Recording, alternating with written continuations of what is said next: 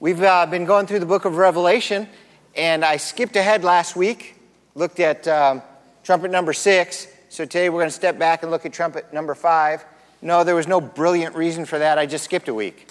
And so now I'm back on track, and today we'll look at trumpet number 5. What's been happening in the book of Revelation is God is pouring out his wrath on humanity. And it starts off with a set of threes. A set of 7. 3 sets of 7, 7 sets of threes? 7 sets of... I don't know. 7 seals.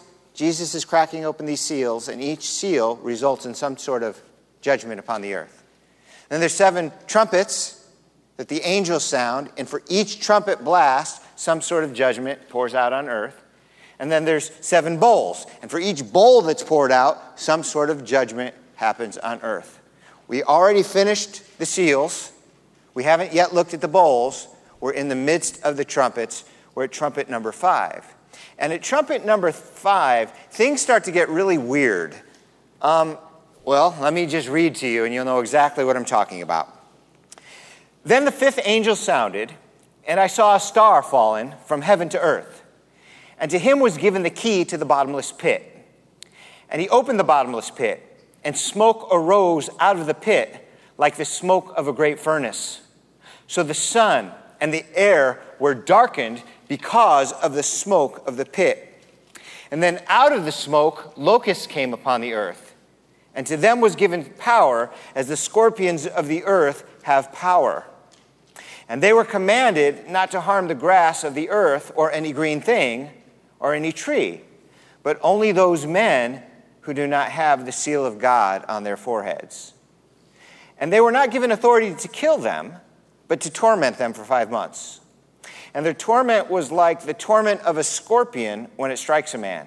Have any you been stung by a scorpion? Let me see your hands. Ooh, did it hurt?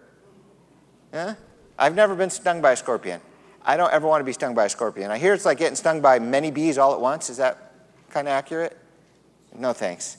So these locusts are going to torment people like a scorpion strikes a man. And in those days, men will seek death and will not find it. They'll desire to die, and death will flee from them. Here's where it really gets freaky, when the locusts are described.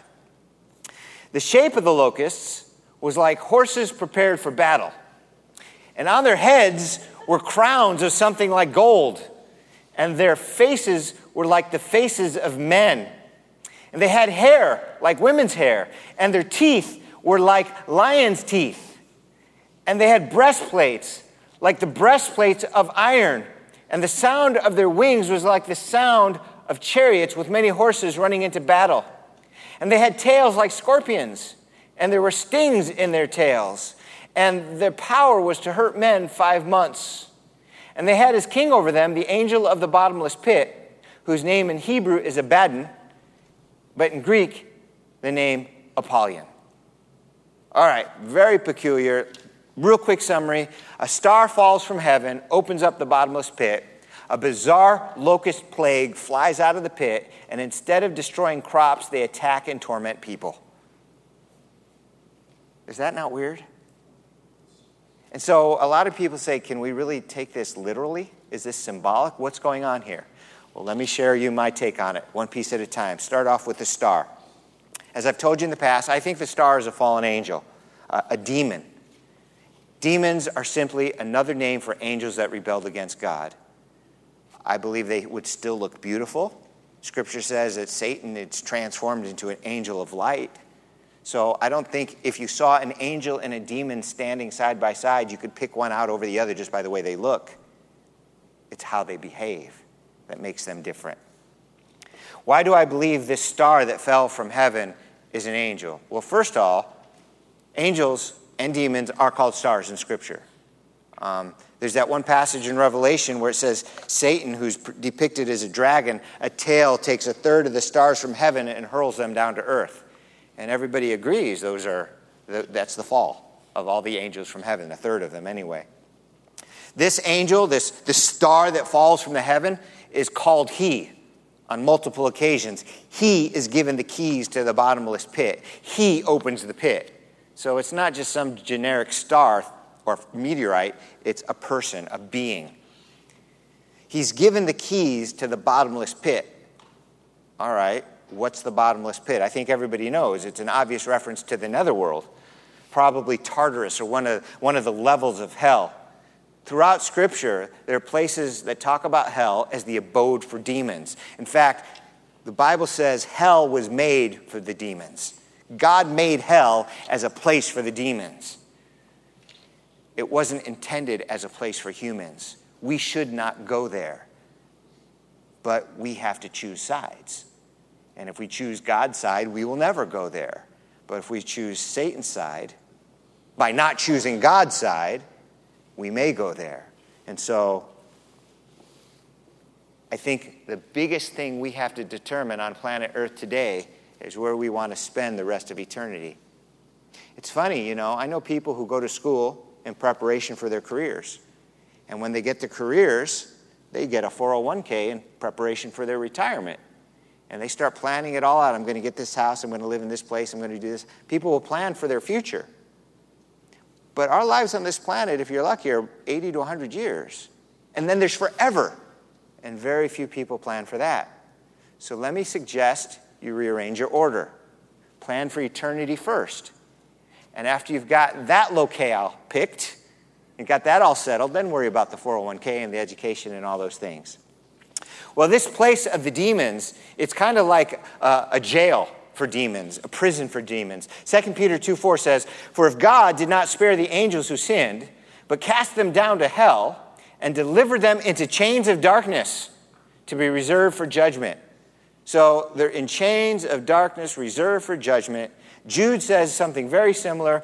The angels who did not keep their proper domain, but left their own abode, he has reserved in everlasting chains under darkness for the judgment of the great day. So these angels, they rebelled against God, and God created hell and threw them into hell. And they're imprisoned there. But for some reason, they're allowed out. Some people say, no, Steve, they're not allowed out. There's some really bad ones that are not allowed out. They're always there. And the ones that aren't so bad, they get to wander the earth. Okay, whatever, I don't know. I just know that hell was made to imprison demons, and yet there are demons marching about here and there throughout history, so some of them seem to be getting out. In Luke, Jesus encounters a whole legion of demons. And listen to how that encounter concludes. Jesus asked him, saying, "What is your name?"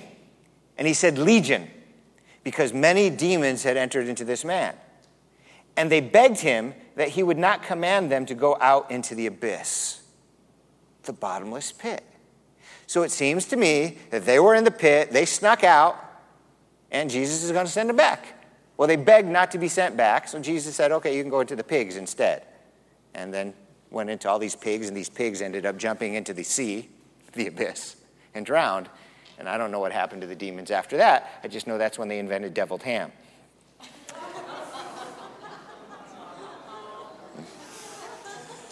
Okay, so fallen angels are imprisoned in hell, the abyss. Sometimes they're permitted out. So I think the fallen star is a fallen angel. He's given the keys to the abyss to release these locusts. Well, I think these locusts are a demon horde. Why do I believe the locusts are a demon horde? 4 reasons. Now, this is just graphic, cool picture, because that's what we think of when we think of demons. But like I said, if you looked at them today, you wouldn't know the difference between a demon and an angel, in my opinion. They would both look beautiful. But I think these locust hordes are really demons. Why? First of all, they're from the pit. And I already told you the pit is hell. It's Hades. That's where they come from. I have a hard time thinking anything else lives in there other than demons. I don't think there's a bunch of grasshoppers with helmets and breastplates floating around the Hades waiting to be released. Could be, but I don't think so. Second reason I think they're demons, not only are they from the pit, but they're released by a demon, which makes sense. It's like the captain sets them free. Third reason I think they're demons is because their purpose is to torment men, not eat plants. That's your first dead giveaway. A bunch of locusts come fly. What do locusts do? They devour plants. That's all they do. Well, these locusts don't do that, so they're not obviously regular locusts. And fourthly, and most importantly, they're led by a demon. Verse 11, they had a king over them, the angel of the bottomless pit, whose name in Hebrew is Abaddon, but in Greek his name is Apollyon. So the king of the bottomless pit, the angel over them, is a guy named Abaddon or Apollyon. Abaddon just means destruction or the destroyer. Abaddon, Apollyon means the same thing. One comes from the Hebrew way of looking at it. The other comes at the Greek way of looking at it. So I looked up that Abaddon, the Hebrew equivalent. It's used in the Old Testament almost exclusively with the words for hell, grave, and death. So every time you see that word destruction, it's tied to hell, Hades, death. So this is kind of like that concept being brought forward into the New Testament. Apollyon, that sounds very similar to the word Apollo. Apollo, one of the legends about him is he's the god of the underworld. Yes, I know Hades is the god of hell, but I'm not saying they're the same. But Apollo is the god of the passageways to the underworld. So the fact that this destroyer, who's the king of the pit, is called Apollyon ties, I think, to the Greek and Roman pantheon quite nicely. These demon locusts only torment those who don't have God's seal on them. So in the book of Revelation, two groups of people get sealed. They get stamped. There's a group of people that everybody knows about. They get the stamp 666, either on their head or on their hand. And it means they have willfully chosen to follow and worship the Antichrist. And they're stamped, property of the Antichrist. But it doesn't say property of the Antichrist, it says 666. But most people don't know God also stamps in the book of Revelation. He stamps his own. He seals. In fact, there's a couple chapters given over to 144,000 of them. They're sealed by God. It's his. And no, it doesn't say property of God. I don't know what it says. We know what the devil's stamp says, but the Bible stamp doesn't say for God. It just says they're sealed. Maybe it says XP, which are the initials for Jesus Christ. Don't know. I just know that these demons, it's as if they're going to be sniffing out people with the 666 and tormenting them. Maybe even the people who haven't made their mind up yet. But the people with God's mark, they can't come near them. They can't touch them. You know, I do not want to be around during those days, but this part's going to be pretty cool. You're going to be like Superman.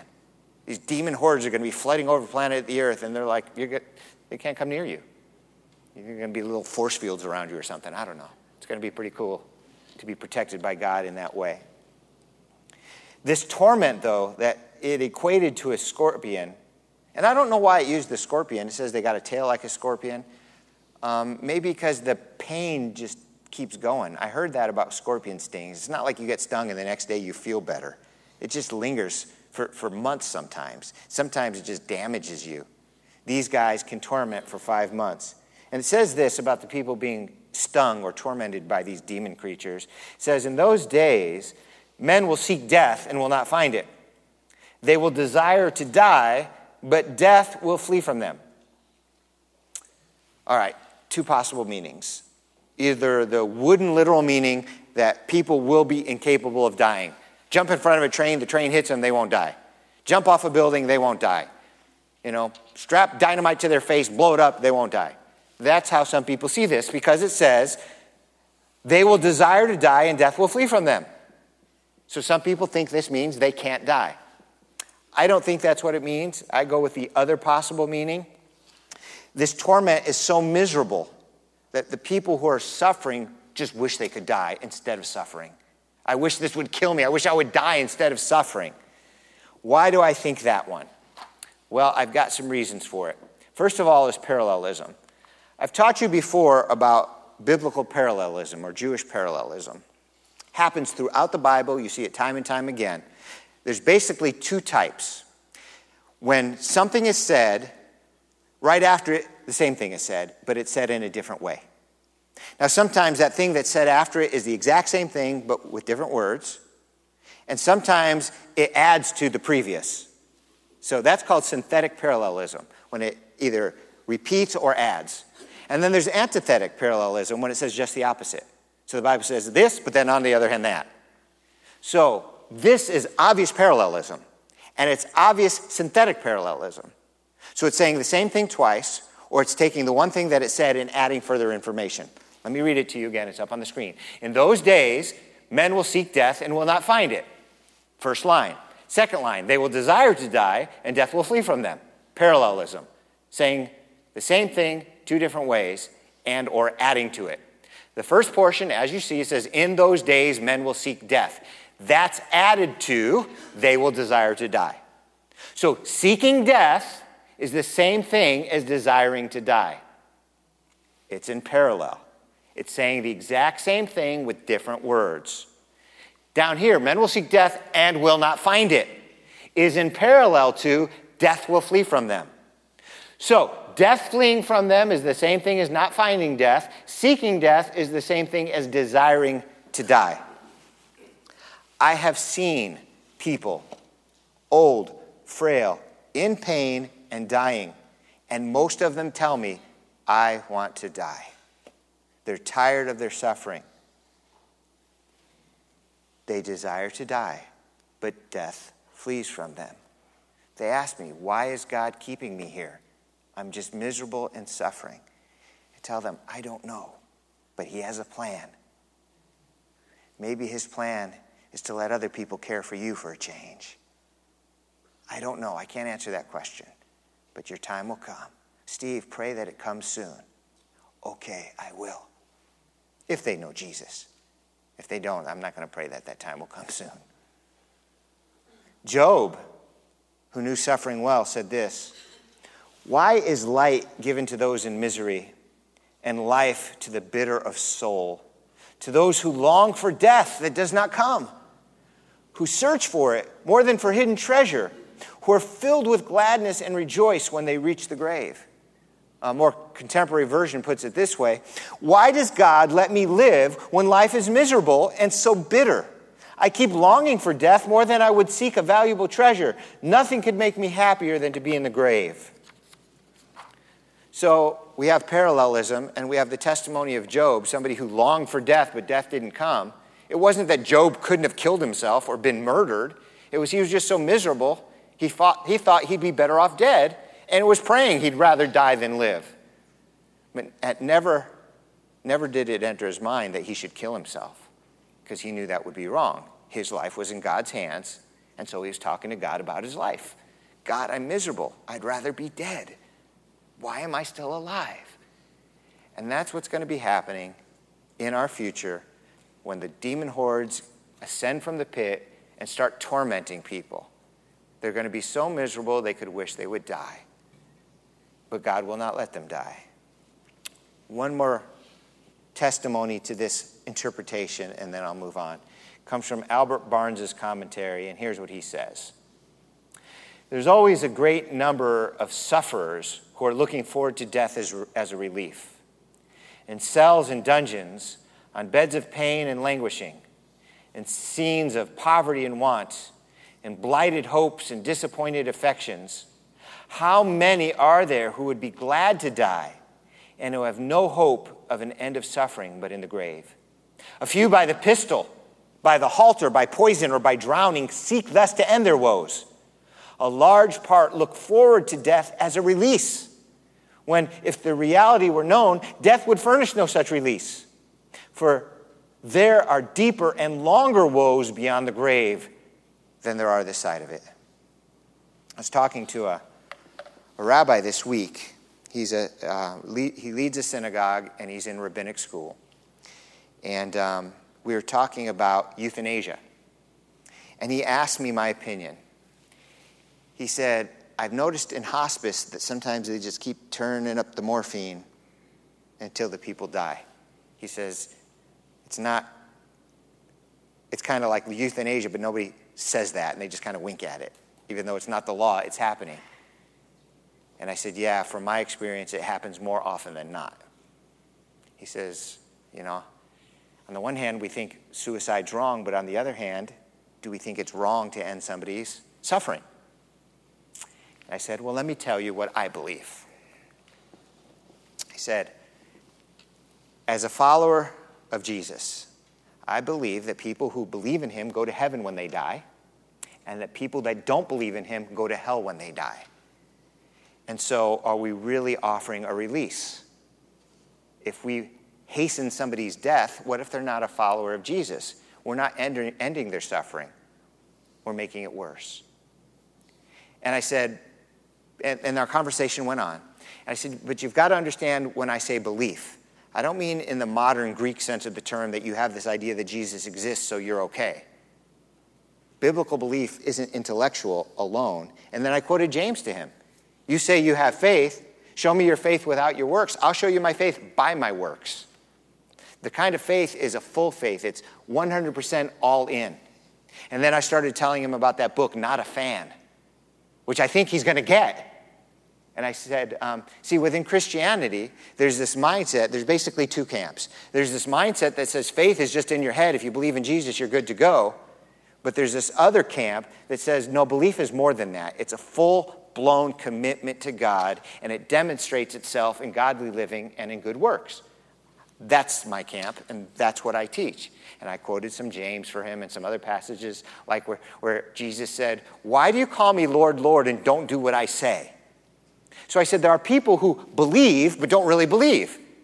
And somebody's laying in the deathbed, how do I know which one of them they are? So to make that decision for them, it's risky business. He said, you're so Jewish, you never answered my question. Yes, indeed. So what do I think about ending people's suffering? I'm all for ending their suffering. But God decides when people live and when people die. But I do understand somebody's 99 years old, they are a vegetable, they have dementia, and all they do is moan in pain all day. If I had the morphine drip, would I turn it up? Yeah, I probably would. But I'm not a doctor, I'm not a nurse, it's not within my power. But if I'm ever asked to be on the ethics board of a hospital, I will pretty much share with them everything I just shared with you. And we'll see what God does with that sort of thing. When all is said and done, God decides who lives and who dies. I talked to my wife about this time and again because now she's in critical care nursing. She's in the ICU. And I share with her my perspective. And she has the same perspective I do to a certain extent, that we do not believe withdrawing care is the same thing as killing somebody. Turning up their morphine until they die is not the same thing as saying, okay, we're going to take them off the vent now. If the family says it's time to take them off the vent, you take them off the vent and say, God, now it's up to you. We did what we could. If they live, great. If they die, they're in your hands. We weren't actively involved. They're in God's hands. We tried. Let's see if we failed or not. But giving them a shot, that's another thing altogether. That's my perspective on it anyway. All right, so speaking about suffering, God is intentionally causing these people to suffer. That seems so ungodlike, doesn't it? We always talk about God is love, and God is full of grace, and God is full of mercy, and God is full of compassion. And yet, it seems like he's the one that sent the demon to open up the pit and release the demon's hordes. Well, there's a couple ways of looking at that. One way is simply to ascribe it to God's sovereignty. We can say everything's in God's control, but he lets wicked do wicked to fulfill his plan. He's not directly responsible for the torment. He's just allowing it to happen. Okay. But I don't like that answer. I think God's more active than that, especially in this. So why would God want or allow these people to suffer? A couple of reasons. First of all is justice. These people are under God's judgment. Just like the plagues that hit the Egyptians, Moses went to the people and said, listen, do what God says or these bad things will happen. And they chose not to do what God said. He proved he was God. The very first plague didn't hurt anybody. He turned the water into blood, freaked everybody out, made life inconvenient, but it didn't hurt anybody. So Moses established his credentials. I'm God's representative. Obey God or it'll get worse. I'm not going to obey God. Fine, turn up the heat. By the way, one of those plagues was locusts. So I think the plagues were a punishment on the Egyptians, and it was just. Plagues on the people in the end of days are punishment on them, and it will also be just. Listen, if God released those demon hordes on ISIS right now, would you be pitying ISIS? Wouldn't you be like hastening, pushing the door wider open? Go get them. Or if they were released upon the Nazis, how many of you saw my Facebook post about that Nazi? Oh, not enough of you. So we just have our March of Remembrance, right?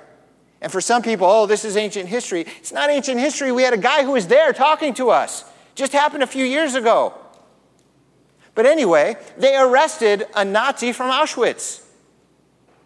Our speaker last Saturday might have known him. He was called the accountant of Auschwitz.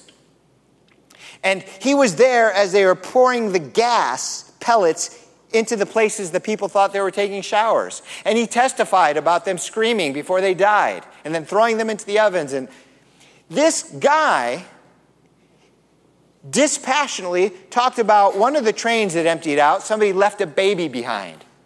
So a Nazi went over, took the baby, and dashed its head up against the wall and threw it on the train tracks. That's the kind of people these Nazis were.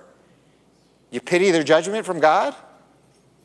Now this guy, what did he say? Did he say, yeah, that was horrible, those were dark days, we didn't know what we were doing? No, he didn't say that. Did he say, I was an animal, I have since changed, I should have rescued that baby and taken it home? He didn't say that. You know what he said? What else could we do? We could have shot it. That's what he said. He's like, 96 years old or something? Evil. No remorse. Oh, and the story gets worse. Some Holocaust deniers went to his trial. These people who say the Holocaust never happened, it's all made up. Why did they go to his trial? So they could hear an eyewitness say it never happened and validate their case. But that's not what he said. He testified it all happened just like everybody else said it happened. And you know what the Holocaust deniers said?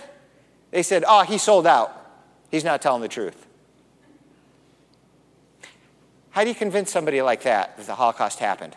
When the American soldiers who liberated the camps said it happened, when the people who were in the camps said it happened, Jews and Gentiles, when the Nazis who did it said it happened, and we've got pictures and videos of it happening, we have the gas chambers and the crematoria. Today, people go to visit, and these guys say it didn't happen. What do you do with people like that? You can't do anything with people like that. There's no hope for people like that. They're beyond insane.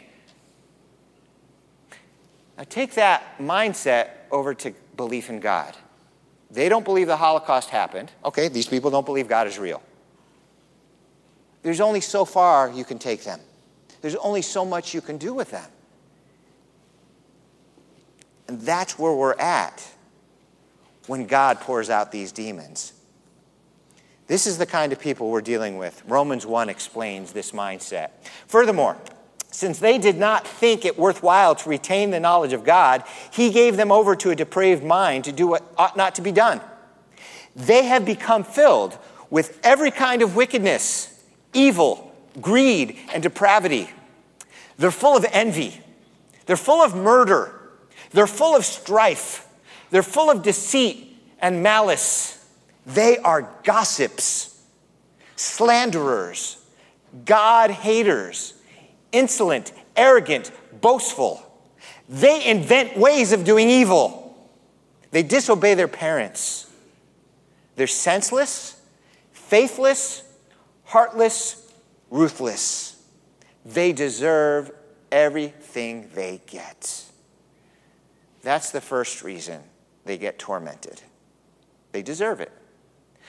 But God is gracious. There were two reasons the Egyptians got tormented. One was because they deserved it. The other was to testify to God's greatness that people might believe in him. And many of the Egyptians did. They came to faith in him. And then the outsiders did. In Jericho, there was a woman who heard about what happened, and she received the spies in peace, and hers was the only family spared the destruction of Jericho. And she became the great-great-great-great-great-grandmother of Jesus. So God poured out these plagues on Egypt as tough love. It was grace. It was a way of waking them up because nothing else worked. Carrot, stick, carrot, stick. They wouldn't take the carrot. So they took the stick, and the stick got bigger and bigger and bigger and bigger. We're at the end of human history in the book of Revelation. They've given all the opportunities humanly, divinely possible for them to come to faith. It's like, I got to try something. What's left to try? I know. I'll put them in nonstop misery for 5 months. If that doesn't work, nothing will. Talk about tough love. On a slower scale, we put those we love into misery to redeem them. We do it all the time. Intervention with drug addicts. Spankings with little children. Nobody likes spanking their children. But when you tell them once or twice not to play with the electric outlet, and they don't take you seriously, you give them a reason not to play with the electric outlet. And the reason to a 2-year-old isn't you explain to them amperage and wattage and how dangerous it is. The reason is you smack them in the butt, and they realize touching that's going to hurt their butt, so they're not going to touch it again. Same idea on a much higher scale. The rest of the wicked, the rest of mankind who are not killed by these plagues, did not repent of the works of their hands. So it's almost as if the book of Revelation is lamenting the fact that no matter what God does, these people just won't repent, but he's going to keep trying and keep reaching out to them. God's judgment is often administered to bring people to repentance. We saw this with ancient Israel time and time again. God's judgment is an impetus for change. It's tough love. It's the toughest of love. They are at their very last chance to be saved. I don't want you to shout an answer out loud, but I want you to think this in your head. Why do you suppose some people wait till it gets really bad before they'll follow God? You've all seen it. I know you have. People whose marriage fell apart, they lost their job, they become homeless, they're drug addicts, they're living in the street for 20 years, and then finally they just wake up and say, this is horrible. What am I doing? I need help. Why does it take them that long? Why do they have to go that far? I remember talking to a married couple who were not at the point of desperation or divorce. They weren't there. And I said, you're at a good point, because we can see the problem now before you get to the point where everybody else comes into my office. Don't go to that point. You can see it now. Work on it now. Don't wait. Some people wait. Some people follow God now. Carrot people. Don't want the stick. Some people follow God now. Some people wait. And some people just won't. And that's just sad. Like those Holocaust deniers. They get to a point where there's nothing you can do with them. It becomes a point spiritually where people get to the point where there's nothing you can do with them. But I don't know if I know anybody at that place yet. I don't know if you know anybody at that place yet. So you just keep on praying. You just keep on praying. You just keep on ministering. You do everything you can to show the love of God. And if you've not yet made a decision to follow God, I don't want to badger you into it. I just want you to go home and ask yourself, why? What are you waiting for? Really, write it down. Write it down. What am I waiting for? This is why I don't follow God. And if it looks like a good reason to you, bring it to me, and we'll talk. And if it doesn't look like a good reason to you, then come to me. Let's baptize you. Let's pray. Lord God, these are dark days ahead for humanity, but we're in dark days right now. And I pray that you would have mercy and pity, that you'd use these men and women of God here at Book of Life Community Church to show the light of Jesus to a dark and dying world, and that we might win many to him with the carrot, with the love, before you have to start swinging that stick. Lord, I know we're not all that we could be as followers of Jesus. And so I pray for myself and my brothers and sisters in here who recognize the same. I pray you would help us be all that we can be for you. That we would not live our life for things that don't matter. That we wouldn't pursue ease or wealth above your kingdom. That we would seek first the kingdom of God. That you would help us to be loving and patient, forgiving, kind, gentle souls who represent Jesus well and lure people into a relationship with him by their goodness. We are not there, Lord, but we want to be. And through the power of your Holy Spirit, we will be. Bless us and keep us that we might be a blessing. For it's in Jesus' name we pray. Amen.